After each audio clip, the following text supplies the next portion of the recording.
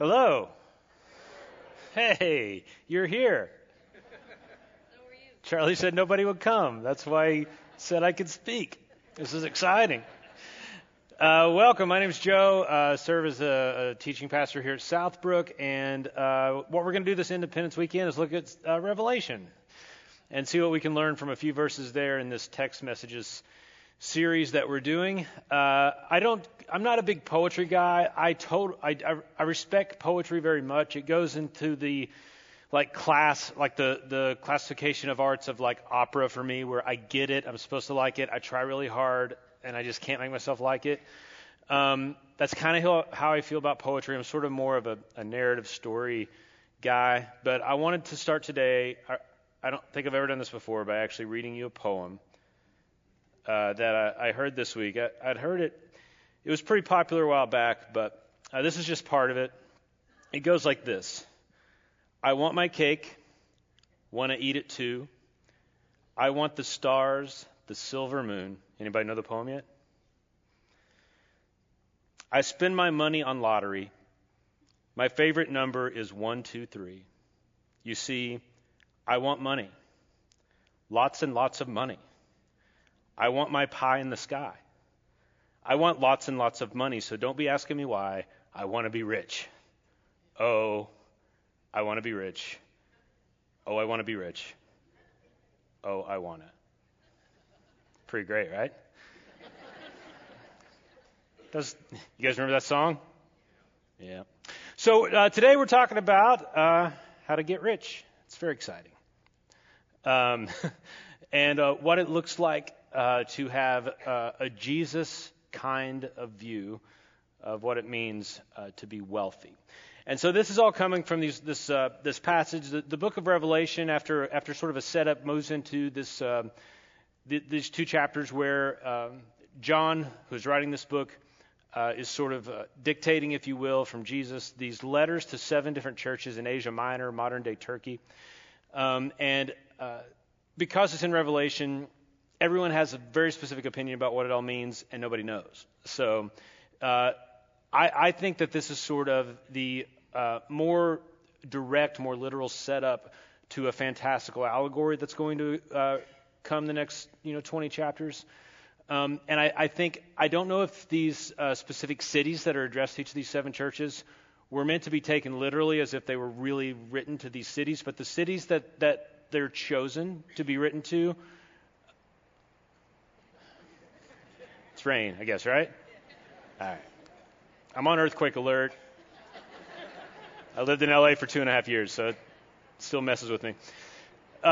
So we come to the second one, which is the church in Smyrna. Anybody ever been to Smyrna on vacation or anything? Probably not. So this is what it says.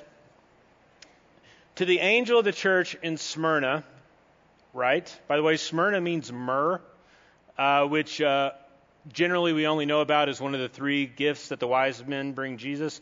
Very expensive spice, and it was used primarily for burial of bodies. But if we take anything from the name, literal name of the place, then it might imply some sort of wealth. To the angel of the church in Smyrna, write, these are the words of him who is the first and the last, who died and came to life again. So each of these churches sets up with some interesting way to talk about who Jesus is, because this is a very sort of poetic book. It's not, hey, this is Jesus, I'm going to tell you some things. We get some fun titles for Jesus. This one, to him who is the first and the last, the Alpha and the Omega, right? And also the one who died and came to life. That's kind of an interesting phrase that John chooses to use for the church of Smyrna. Historically, Smyrna was founded like 2000 BC, so that's a long time ago. And then around 1200 BC, it was destroyed. It didn't exist. It didn't exist for about 900 years until Alexander the Great decided to rebuild Smyrna. And so Smyrna actually was known, direct quote, as the city that died and came to life again.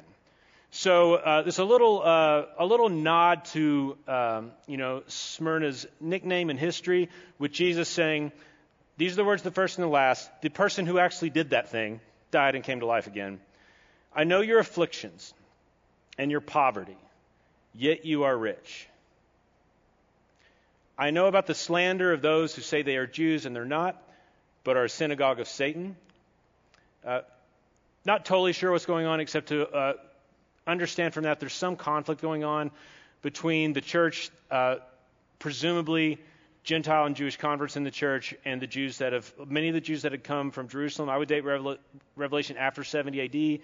All that means is Jerusalem was destroyed in 70 A.D., and Smyrna was one of the cities that a bunch of Jewish folks fled to. So what we see here is the same tension that's going on in the Gospels, just a generation later between the Jews some of the Jews not seeing Jesus as Messiah. It could be that. It could be a much bigger thing. We don't know for sure, but there's some conflict going on.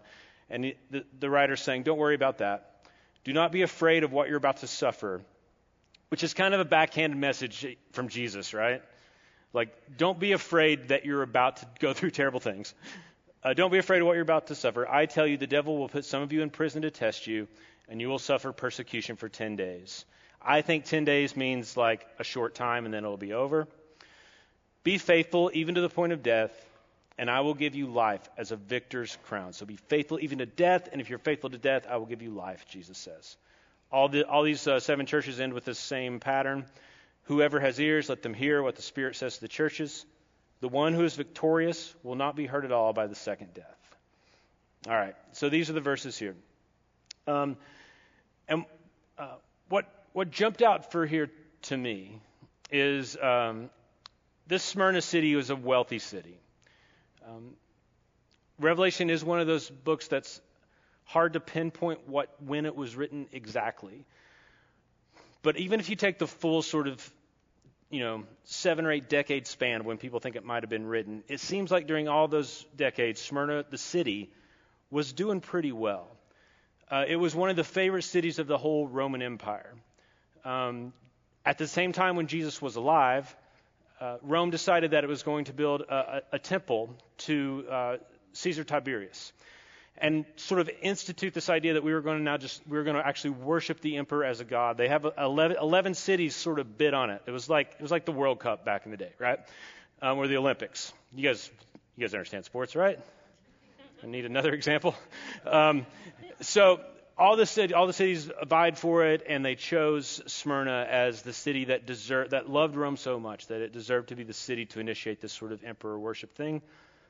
And we know that by the 80s AD, that it was mandatory to worship Caesar in Smyrna. You had to go to the temple once a year and get a certificate to prove that you worshiped Caesar, and if you didn't, you would be thrown in jail. So this is a wealthy city, very Roman, very much into this sort of cult of worshiping Caesar.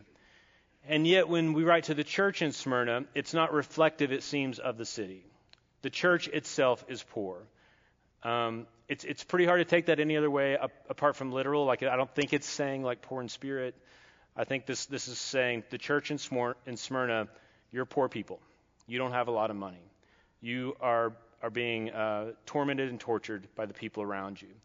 We do know, after Revelation was written, just a generation after, that Smyrna was a hotbed for persecution of Christians. There's a very famous story. One of the earliest martyrs of the church was a guy named Polycarp. Again, if you're looking for baby names, Polycarp. It's a boy name, but nobody's going to know the difference. If you want to name a girl that, it's fine. Polycarp. Polycarp was the elder pastor of the church in Smyrna, and when he was 86 years old, he was pulled in front of like a Colosseum sort of situation and told that he had to say that Caesar was Lord. And he says, recorded him saying, 86 years have I served him. I will not deny my Savior who bought me. Jesus is Lord instead of Caesar, and he's killed. He's martyred. So we don't know if the persecution is that heavy at the time that this book was being written, but we know it's certainly on a pathway there. And these verses certainly imply Jesus saying, you're about to enter a time of persecution for what you believe. And the phrase that jumps out to me in this whole thing is when he says to the church, I see your troubles, I see your tribulations, I see your poverty, and yet you are rich. You're rich. That's a financial word, like you're wealthy. And it makes me, the first thing I feel like is I sort of hate platitudes. And, this is coming from Jesus, so it obviously means a great deal, and we're going to look into it for the rest of the time. But don't you kind of hate it when you're literally poor and someone says, but you're rich? And you want to say, no, I'm poor. I don't have enough money. Or when like you break up with someone that you really love and you've been dating and they say, well, you're better for it. Well, maybe technically in a few years I'll see that, but right now I don't feel it. Or when you're sick or you're battling a disease and someone says, oh, you're healthy, your heart is healthy. Like your inside, like your spirit's healthy. Okay, great. Like it's hard sometimes to hear those things when you're in the middle of suffering. And yet Jesus comes, and I don't think he's offering a platitude, because I think in at least 5 of these 7 churches, Jesus sees something that he taught while he was here, and he's expressing sort of kudos, gratitude for a church actually living out the things he taught. So let's spend sort of the rest of our time thinking about what does it really mean to be wealthy, or what did it mean to be rich to Jesus? Understanding Jesus was impoverished. There's very few academic scholars who have studied the life of Jesus that would conclude that he was middle class or wealthy. He was a homeless, itinerant pastor, preacher, rabbi, who was dependent on the gifts of the women who followed him around, many of them prostitutes, to fund his ministry. He went from home to home. There were nights he didn't have a place to lay his head. He would often have people even wealthy people who would follow him would give their money to the poor, so that even his followers, when they came to follow him, they didn't have money, so he couldn't ask for offerings. He spent at least the 3 years of his life as a Galilean in the poverty class, which was a huge class in his time, a ton of people. And so to him, when he talks about being rich, he means he has, I think, come to a place of understanding, because Christ is God, right? So he comes with this deep, deep, truthful understanding of what it really means to be rich. And he tries to teach his followers what that means. And so in the Sermon on the Mount, which is Matthew 5, 6, and 7, we have actually a lot of that sermon dealing with very practical things, like what if I don't have enough money or clothes or food? And in this section, he says this. This is Jesus in the book of Matthew. Do not store up for yourself treasures on earth, where moths and vermin destroy it. I picked this version, this translation, just because of the word vermin. Because it's usually rust. I don't know why they choose vermin, but it's such a great. I'm from Kentucky. It's a great word. Do not store up for yourselves treasures on earth, where moths and vermin destroy, and where thieves break in and steal. But store for yourself treasures in heaven, where moths and vermin do not destroy, and where thieves do not break in and steal. For where your treasure is, there your heart will be also. Where your treasure, what you treasure, that's where your heart is. The eye is the lamp of the body. If your eyes are healthy, your whole body will be full of light. But if your eyes are unhealthy, your whole body will be full of darkness. All of this is saying what you focus on, what you treasure, what you gaze upon is what you become, right? If then the light within you is darkness, how great is that darkness? Then pretty straightforward stuff here. No one can serve 2 masters. Just can't do it. Either you will hate the one and love the other, or you'll be devoted to the one and despise the other. You cannot serve both God and money. You cannot love both God and money equally. You cannot trust God and trust money. So this is often a difficult thing to talk about, I think, in our culture. I feel the need to say this anytime we talk about what it means to be rich. And I want you to know, this is not primarily like this. I'm not setting you up to ask, we're not going to take a collection, right? It's not like about, if you take out of this that you ought to be giving more to Southbrook, that's great. But it's not about raising money for the church at all today. It's about understanding how Jesus views money and wealth and being rich. And we are talking about this in, historically speaking, a very wealthy position, right? We are in the wealthiest country in the world, and in one of the, in a typically great economy right now. Most of us were born into a position where we were able to inherit some sort of benefit from our parents. Not everyone, but many of us. In the suburbs of American cities, which is, by the way, where we are, right? Most of the people you talk to, not everyone, and not everyone in this room probably, but most of the people in here probably are rich if our standard of rich is, I know where I'm going to sleep tonight. I either have food at home or enough money to buy food tomorrow. I don't have to go home to some place that, if it rains, it's going to rain through my ceiling, like for real, not just your attic leak. But you know what I mean? Like that on the Maslow pyramid, like our basic needs for many of us, not all of us, are met. And as I talk through this, please excuse me if you're at a place struggling where your basic needs aren't met, and we would like to help you somehow if we can, if you're there. But most of us are at a place where we have food, we have shelter, we have clothes. And from a worldwide historical perspective, we're rich, even if by this culture's definition, we make a modest amount of money or we feel poor. And so it's just important to remember that because I have very few friends. I can only think of about 3 friends I have. If I ask them, are you rich? They'd say, oh, yeah, super rich. Like most people think that they aren't rich because they know someone with more money than them. And that becomes everyone's definition.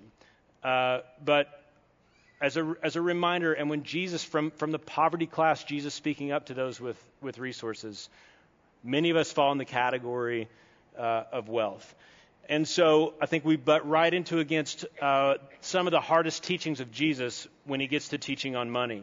One of the reasons you know that we're going to talk about our really hard teaching of Jesus is I was assigned the topic. All right, so you can't serve both God and money. I want to look at kind of 3, if we go into like a blank screen, that'd be great. So I can draw. I want to draw pictures on the screen. Thank you. Oh, not as good at this as Charlie. Just listen to the rain. It's fine.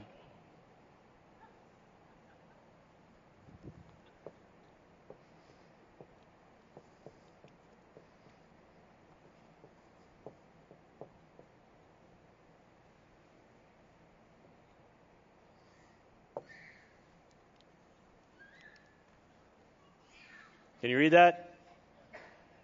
All right. I want to talk about 3 things that I think we believe that if we serve money, if we love money, if we trust money, we'll get. The first one is happiness. Have you heard the phrase, money can't buy you happiness? It's not in the Bible. It's not a quote. It's often said by people without a lot of money. So can money buy you happiness? Is a great question to ask. And ultimately, I'm going to land on not really. But there have been some scientific studies done to see if people who make more money are happier than people who make less money. And what they found out is sometimes, in 2015, there was a big study done in the United States about people's income. And what they found is that there was, for some people, there was some measure of lower anxiety until people made enough money to have their needs met and have a little left over. And they put that number, depending on what city that you lived in, somewhere between like $45,000 and $75,000 a year per household. That if you made less than that, it did create some tension and stress in your life. And this is just a scientific study. Of course, they weren't asking people where their faith was or how they viewed money or anything like that. But the interesting thing they found is that at about $75,000, it started to dive bomb the money making you happy. And that for people with a lot of money, they actually registered as unhappy as people with very little money. And that there's virtually no difference, for instance, someone making $80,000 a year and someone making $1 million a year. Which I think says something to us that, and when I use the word happiness, I just mean, are you generally in good spirits, all things considered, right? And so, yeah, if people don't have enough money to put food on the table, they're not going to be in very good spirits. And I happen to believe it's the job of the church to help figure that out so that we can get them to a place where they are in good spirits. But beyond that, it seems that more money doesn't actually equal more happiness. There's this story, this guy named David who won $335 million in the West Virginia lottery in 2002 and was bankrupt by 2007. His wife left him. His daughter died of a drug addiction, and he had his last $500,000 stolen from his car at a strip club. I'm just saying it doesn't always work out great, right? Sometimes he said if he could go back in time and do one thing, he'd tear up that lottery ticket, that it ruined his life. And I know what you're thinking, because you're probably thinking the same thing I'm thinking. I'll take my chances. There are some lessons in life. The only way you ever learn them is to try it out and see if it works. Like sushi. I don't know, coffee. Like some things like, I don't want that, I'll try it. Oh, it was good. Or no, you're right, I don't like it. And getting really rich is generally one thing everyone wants to learn for themselves if it makes them happy or not. And it's not enough for someone to just say it. But we do have enough warnings of folks to say it really, having more and more wealth didn't actually make me happy. It actually made things, for some people, considerably worse. And we're going to talk about this as we go. Doesn't mean it's wrong if you have a lot of wealth. The Bible also says that's a blessing from God, and you're entrusted with it, and you get to do amazing things with it, including being super generous. But it doesn't mean you'll be more content at all. So for each of these three things, I'd like to do a case study of someone that Jesus actually ran into in the real world. And for this one of my favorite stories is in Luke. And by the way, if you want to read one of the Gospels, Matthew, Mark, Luke, or John, with a lens of this idea of wealth and money, Luke by far sees the gospel very much through a financial lens. And so the first two stories, at least I'm going to tell you, are from Luke. This one involves a tax collector, a chief tax collector, a man named Zacchaeus. He was a tiny little guy, Danny DeVito situation. And I always think I would make him Danny DeVito or Joe Pesci, either one, because to me, the tax collectors are mob bosses. They're the Sopranos, because they're sort of running organized crime. They were Jewish, but turned on the Jewish people to work for Rome, to extort all sorts of money for themselves and for the government. It basically worked like this. Rome would say, hey, we need 10% from everybody. Charge whatever you want. Keep your payment is how much more you can get out of them. So you come in and you are asking for 20%, 30%.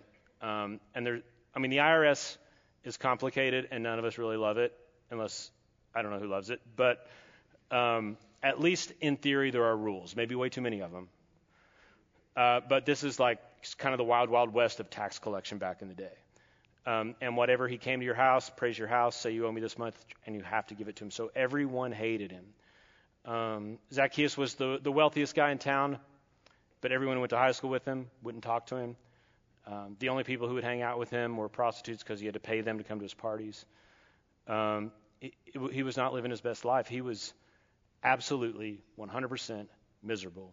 And then he heard that someone was coming to town, this Jewish rabbi named Yeshua, Jesus. And that this Jesus had a way of saying words and doing miracles and engaging with people that could take a miserable life and make it good again. And so of everyone in his little town of Jericho, he wanted to make sure he was the one to see Jesus. And the problem was, tiny little dude. So he couldn't see him. He couldn't see past all these giants living in his town. And so this grown man shimmies up a tree, climbs a sycamore tree. And it was a tree that would like sort of look over the main street that Jesus was going to walk down when he came into Jericho. So he climbs in the tree and he climbs out on a limb and he's looking up. It's the only person in history who for sure would know if Jesus had male pattern baldness. Just saying. And I'm just going to say, looking out here, he did, guys. It's fine.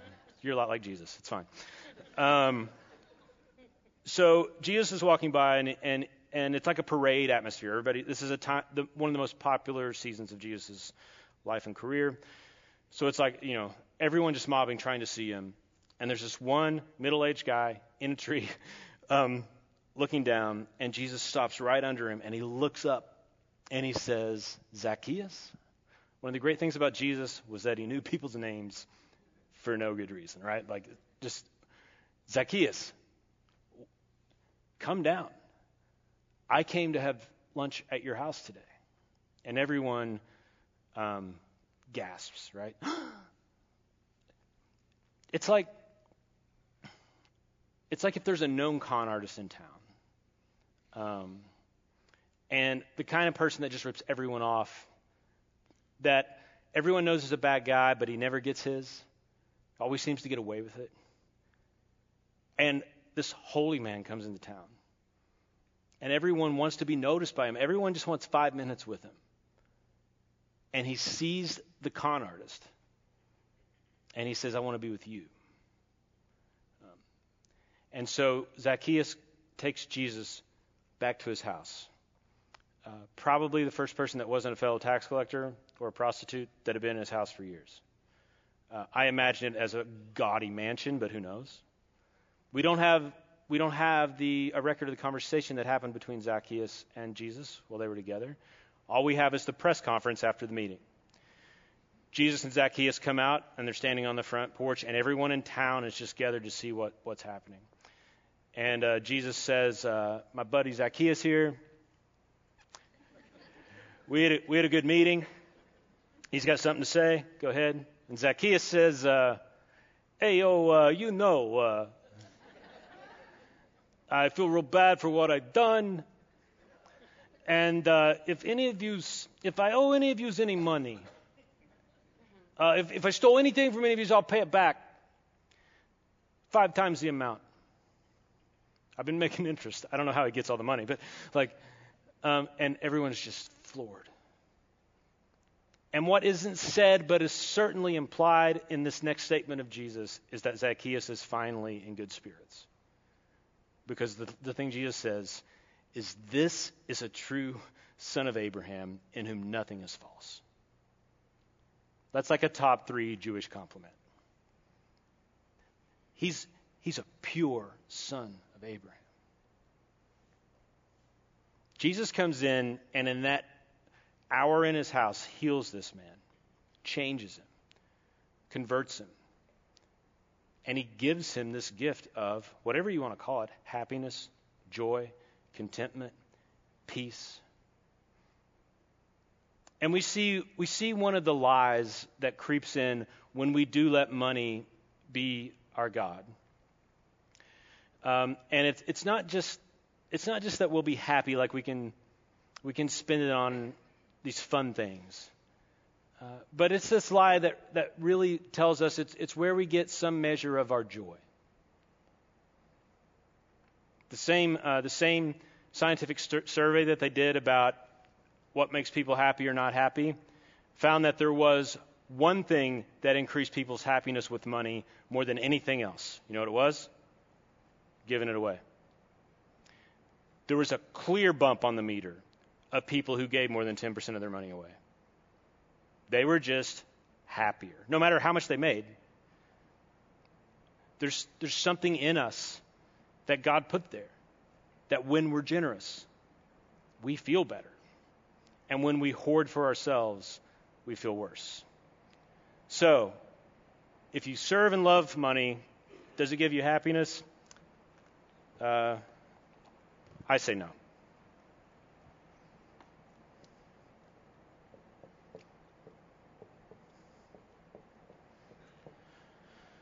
But some people are like, I don't need to be happy. I just want to be safe, right?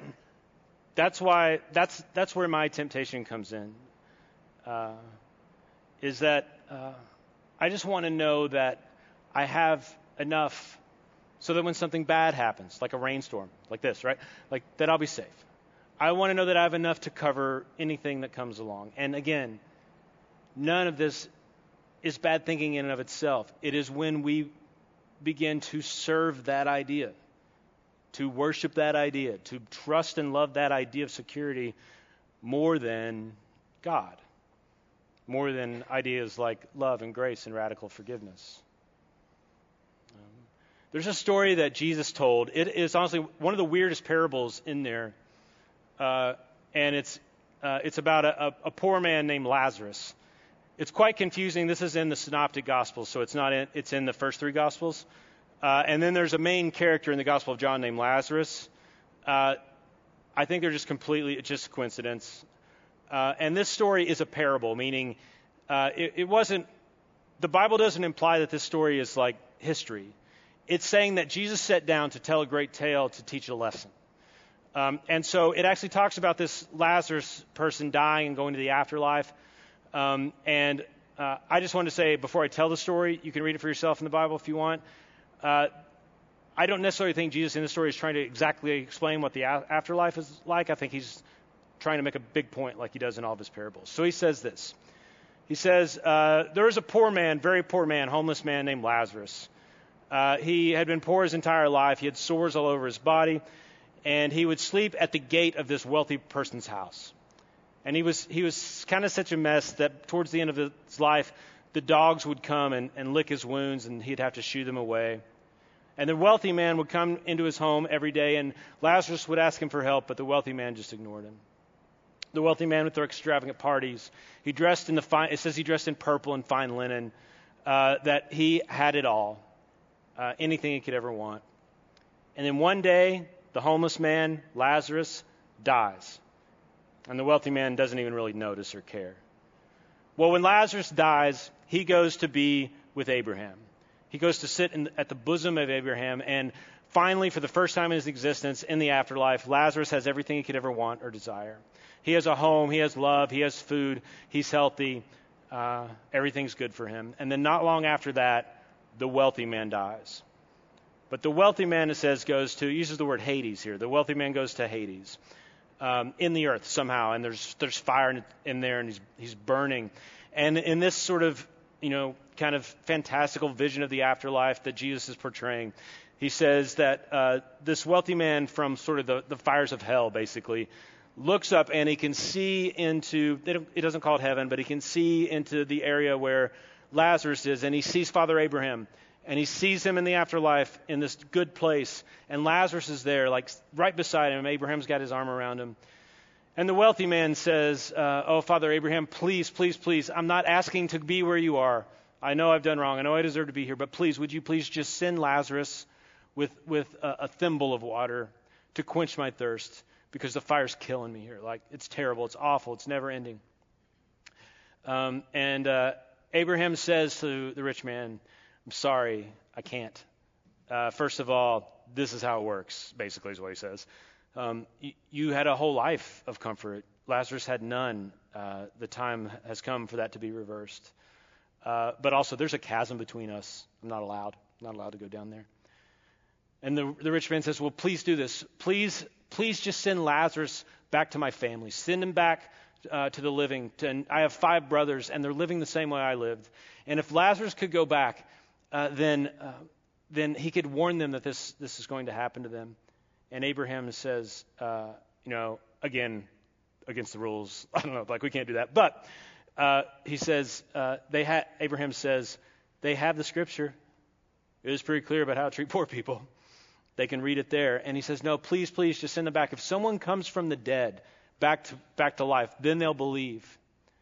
And Abraham says, I tell you the truth, even if someone comes back from dead, they won't believe. Now, there's part of the story, a big part of this story where, because Jesus tells this story to a group of religious folks, and he knows he's going to be the guy coming back from the dead saying, you can live, and many people aren't going to believe. But what we have here is a picture of how Jesus connects wealth and poverty to the afterlife, and how he connects it to the meaning of life. And what he says is, he says this all the time. The last will be first, the first will be last. The last will be first, the first will be last. The poor will be rich, the rich will be poor. Remember, he's a poor person, often speaking to poor people. If this parable makes you a little uncomfortable, it's important to note it did not make the followers of Jesus uncomfortable. They're happy this is going to happen. They see themselves. the earliest followers of Jesus would have seen themselves as Lazarus.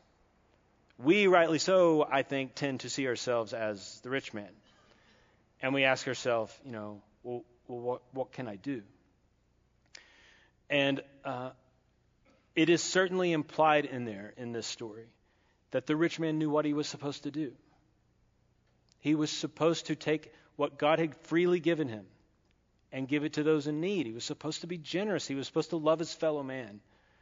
But he was so focused on his own life, on his own security. Lived within a world of sort of scarcity thinking, where that if I give this man something, then I won't have it for myself. And I think this story comes alongside that and says, no, it's exactly the opposite. The more you give, the more you have. Last one. I'm going to use the word meaning.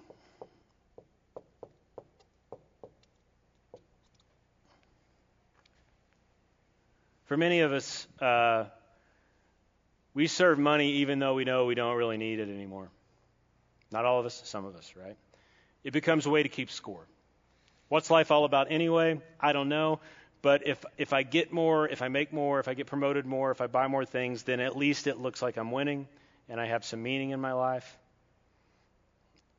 We see in Luke this story where a very wealthy man comes to Jesus. Jesus had just been kind of wrestling with kids is the context of the story. The people wouldn't let the kids come to Jesus. He's like, let them come to me. This is what the kingdom of heaven looks like, little kids. And he's playing with them. And he's interrupted from this session of playing with the kids with this a rich young ruler, it says. Who doesn't want to be rich, young, or a ruler? It's he's got it all, right? And he says, Jesus, Rabbi, what must I do to have eternal life? Which I always think that's a softball question for a pastor. Right? You kind of want people to walk up and say that. He says what he says to him is, good teacher. So he gives a compliment too, right? Good teacher. What must I do to have eternal life? And Jesus he just knows everybody's hearts in an instant, I think. He says, why do you call me good? Only God is good. That always makes me step back, like, oh, Jesus is in a mood or something. Like, I thought the dude was being pretty nice to you. And Jesus says, you want to inherit eternal life? You know the commandments, talking about the 10 commandments. Don't kill, don't murder, don't commit adultery, don't lie, honor your mother and father. Do those, you'll live. And the man says, I've done all of those. I've never broken one since I was a boy. And I don't know if Jesus could do that thing where one eyebrow goes up. That's probably what's going on. And he says, what else do I lack? He's missing something. He doesn't have any meaning in his life, even though he's been a perfect religious person and he's super wealthy and powerful and young. He's got it all. And Jesus says, you do lack something. Go sell everything you have and give all the money to the poor. After you've done that, come follow me, and I'll show you how to have life, real life. And it says the man, without saying a word, turns around and walks away sad. Because Luke says, because of his great wealth, he was sad. He couldn't do it. It's worth noting, Jesus doesn't ask everyone to sell everything they have and give to the poor. He always asks people that need to do that. that need to realize your meaning's not going to come from this. And he had to be pushed in this situation. No, tell me really, really. This is basically saying, tell me, why isn't religion working for me? Why is it not working? And Jesus finally says, because you love money, and you can't love your wealth and love God. They're mutually exclusive. I just said this in Matthew, Jesus says. And then someone says to Jesus right after that, they say, well, then who can be saved? If wealthy people can't be saved, who can be saved? And Jesus says, anyone can be saved. God can save anyone. Just harder for wealthy people. It's like trying to get a camel through the eye of a needle. It is just a hard thing, but God can do it because God can make really big needles and really small camels if he wants to, right? It's just hard. His follower Peter says, well, what about us? We left everything to follow you. That's such an honest thing, right? Like, we literally did that. And what's going to happen to us? And Jesus says to Peter, I tell you the truth, anyone who has left their business, their home, their money, their brother, their sister, their mother, their father, for me and for the kingdom, will have more than that in return in this life and in the next. It's coming. You get it back. It becomes very clear in studying the early church that it was extremely important to them that there weren't poor people among them. They saw the job of the community that built around Jesus to meet one another's needs, and there was always enough. And what happens is when a group of people can bond together under Jesus and begin to believe that if we don't have to serve money to be happy or secure or have meaning, then we stop holding on to our possessions and our wealth with white knuckles, and we open that up. And we find ways to share, and it can get messy and hard and difficult to figure it out sometimes, and it did in the early church. But the true gospel message of Jesus compels us to let go, to give. And in that we find what we really need. It is a great irony. It is an upside-down message of Jesus, that the things you think your wealth is getting you make you poor. All of this, you just end up sad, poor, empty, friendless. All the stories are bad. But when you give it up, you end up actually pretty happy, secure in who you are, and who your friends are, and who God is, and with a reason, meaning, hope, life, and also everything you need, because we share. It works. It's just hard. In this culture, more than any other, it's hard to believe. But I promise you, it's the gospel truth.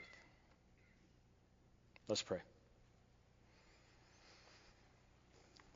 God, thank you so much for this time together. Thank you for this Independence Weekend, to not just remind us that we live in a free nation where we can gather here, but to also, on an even deeper level, remind us that we can be free. Free from ourselves, free from the power that money holds over us, some of us, free to trust you and to experience life in a new community where we are known and loved. God, as we leave, may you send us out understanding that we are rich beyond our wildest dreams, and that what good, mature, rich people do is give it away. So help us to give away our physical, the physical money and things we have to help people, but also give away the grace, give away the joy, give away the hope that we've received through you constantly. May we be grace peddlers, hope dealers everywhere we go. We pray in Jesus' name. Amen. Thank you, guys. See you next week.